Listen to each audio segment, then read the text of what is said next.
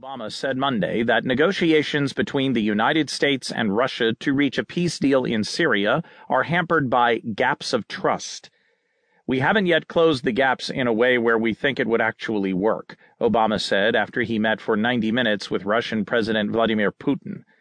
"Typically, the tone of our meetings is candid, blunt, businesslike. This was no different." Obama, speaking at a news conference in Hangzhou, China, at the end of the Group of 20 economic summit, said the two leaders failed to make a breakthrough for a ceasefire in the 5-year-old Syrian conflict. Obama said he instructed Secretary of State John Kerry to continue meeting with his Russian counterpart, Foreign Minister Sergei Lavrov, to work toward an agreement in the coming